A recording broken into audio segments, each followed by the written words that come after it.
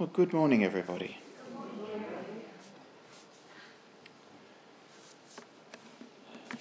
That was a very powerful worship time, Dennis. Thank you for leading us into the presence of God that way. It's a very beautiful thing.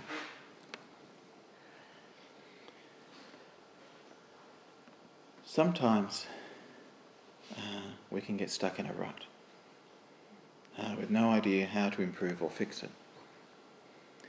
This happens in all sorts of ways and for all sorts of reasons. And it can be useful to have a mentor who can show the way and share their experiences and provide an example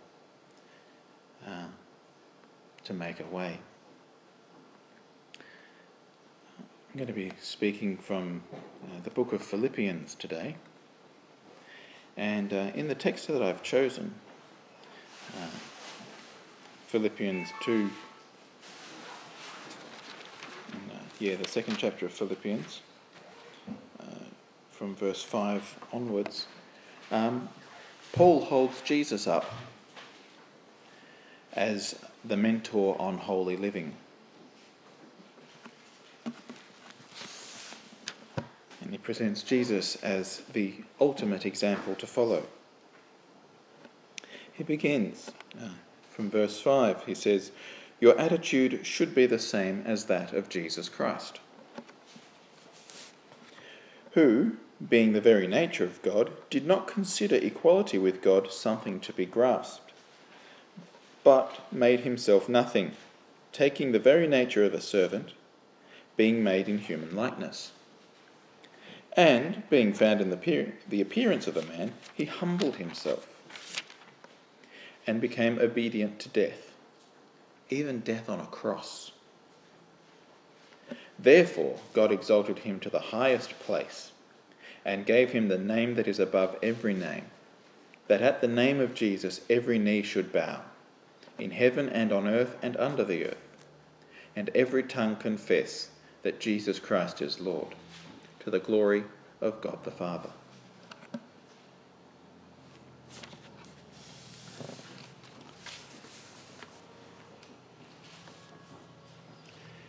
See, here we have a problem. A problem that we all come across, and the problem is called the sin problem. And someone's singing at me. Someone's phone somewhere. Anyway, whoever that belongs to, could you please turn it off? That'd be really helpful.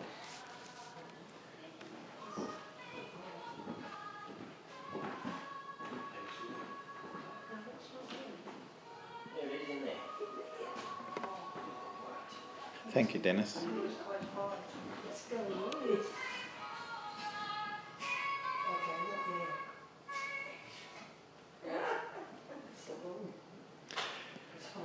Okay, so we have a problem. And the problem isn't songs in church. The problem, there's a time and a place for everything, and sure, bring a song, bring a psalm, bring a hymn. But right now I'd like to bring a word.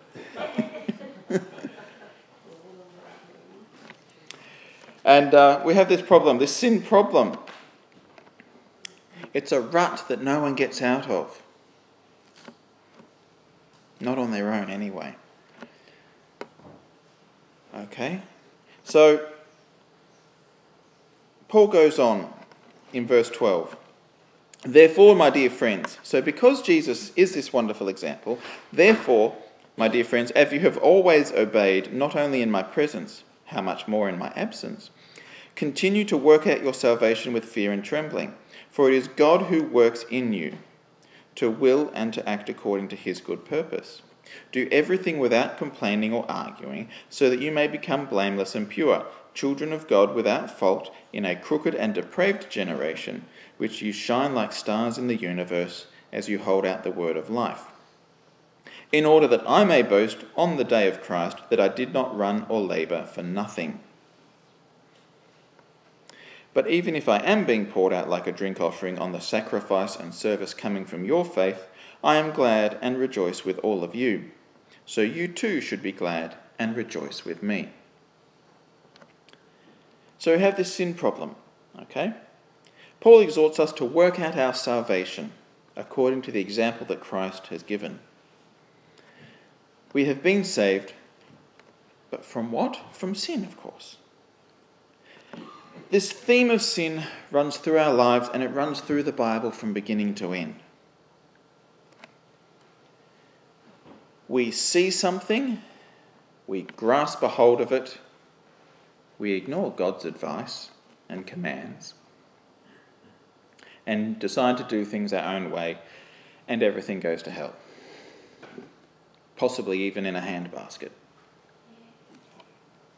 It's been like that from the beginning.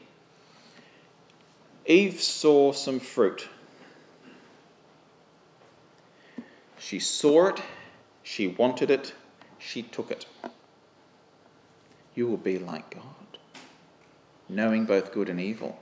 You can decide for yourself what is good and evil. Equality with God can be grasped, says the serpent. Adam saw equality with God as something to be grasped from his wife's hand. And he took it. He saw it, he wanted it, he took it, he ate it. And they were exiled from paradise. Their sons, Cain and Abel. Cain saw that Abel was being honoured. He saw it, he wanted it, and he took it the wrong way. And his brother died at his hand. We see Abraham. God promised him a son. But Abraham saw his wife's maidservant.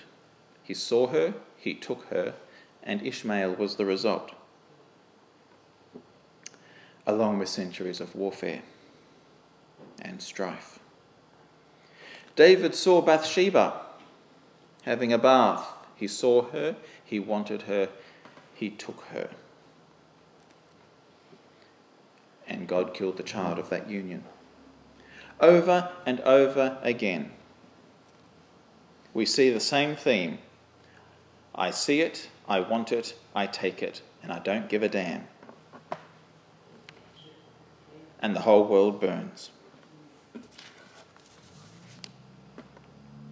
We see this theme over and over. This is the human condition. This is the frailty of the flesh, right there. Trapping us in this pattern. A cycle that we can't get out of. A rut that we get stuck in. And it happens every day. I see something, I want it, I take it. We see, we want, and we take, and everyone suffers for it.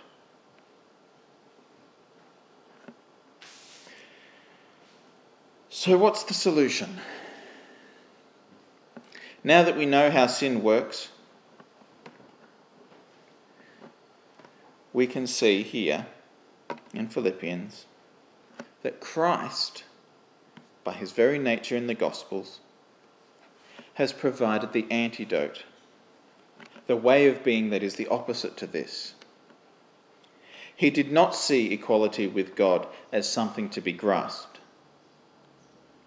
He didn't say, oh, well, I already know what is right and good and what is wrong. I can decide that for myself. No, instead he made himself a servant.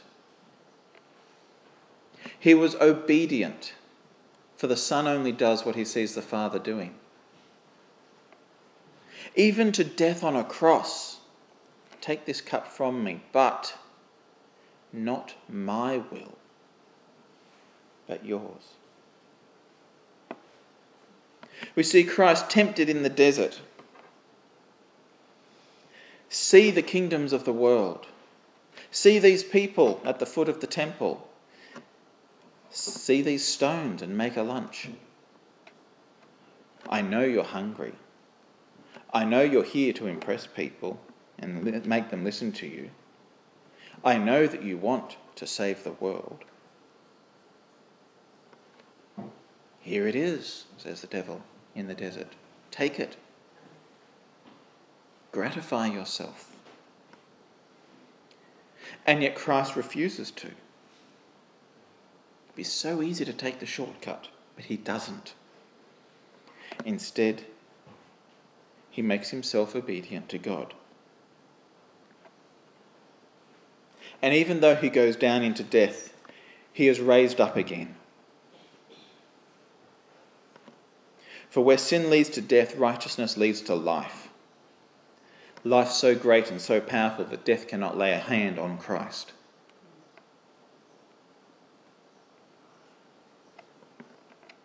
And now he is exalted to the highest place. And now he has the name above every other name. You see there? He didn't need to grasp equality with God. By making himself a servant, he achieved everything that you could possibly want in terms of power and authority. That every knee should bow at his name. In heaven, on earth, and under.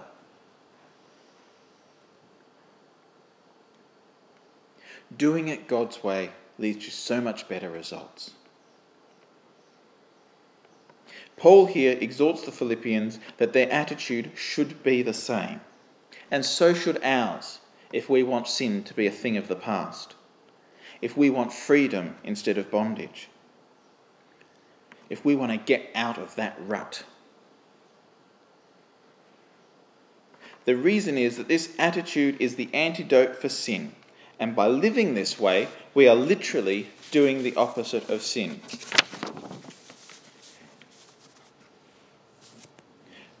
By taking the fruit that Eve offered him, Adam showed his desire to become like God. He elevated himself and rebelled against God's command, and as a result, he was brought down to death.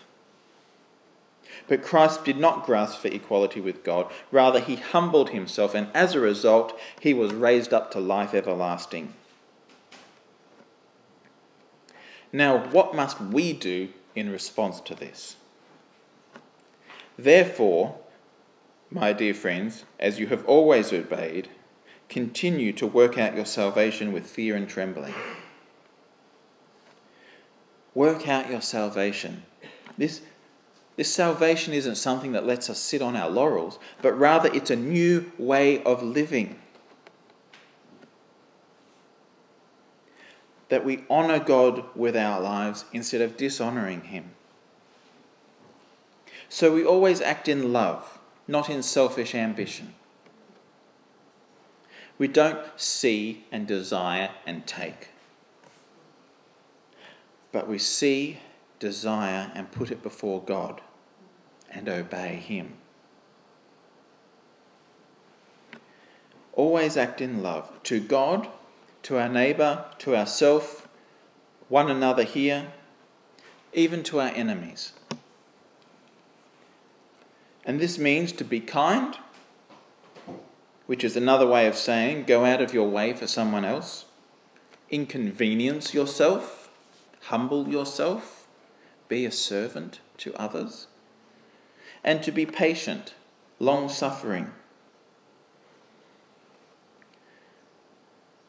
Even if you would rather that cup taken from you. Be patient, endure.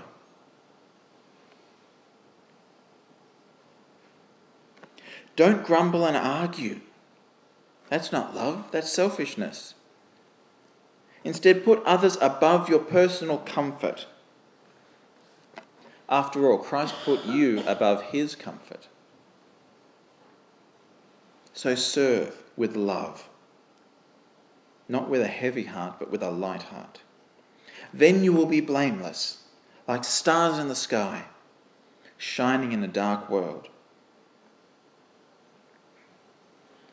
And will the world see a shining light or just another type of darkness?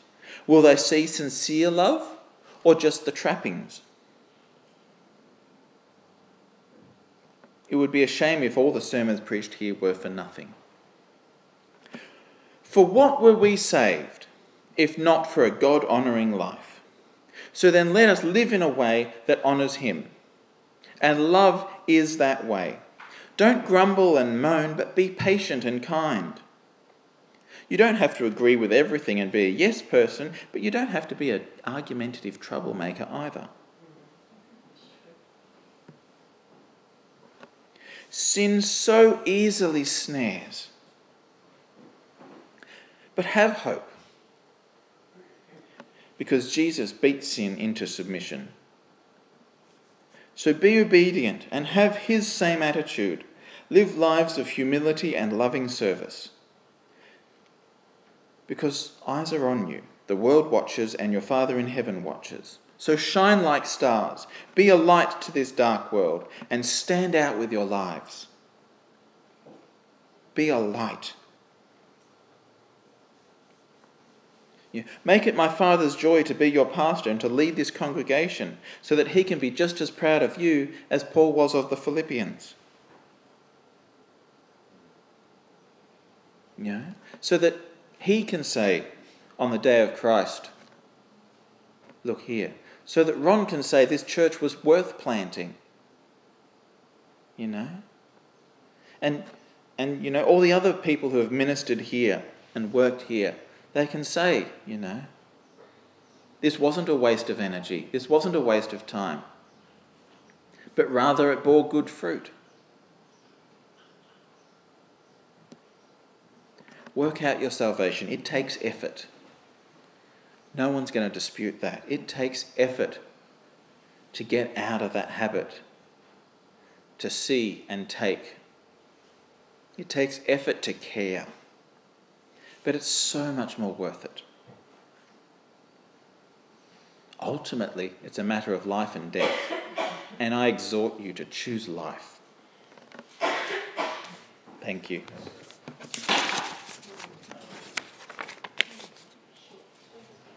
Do I turn this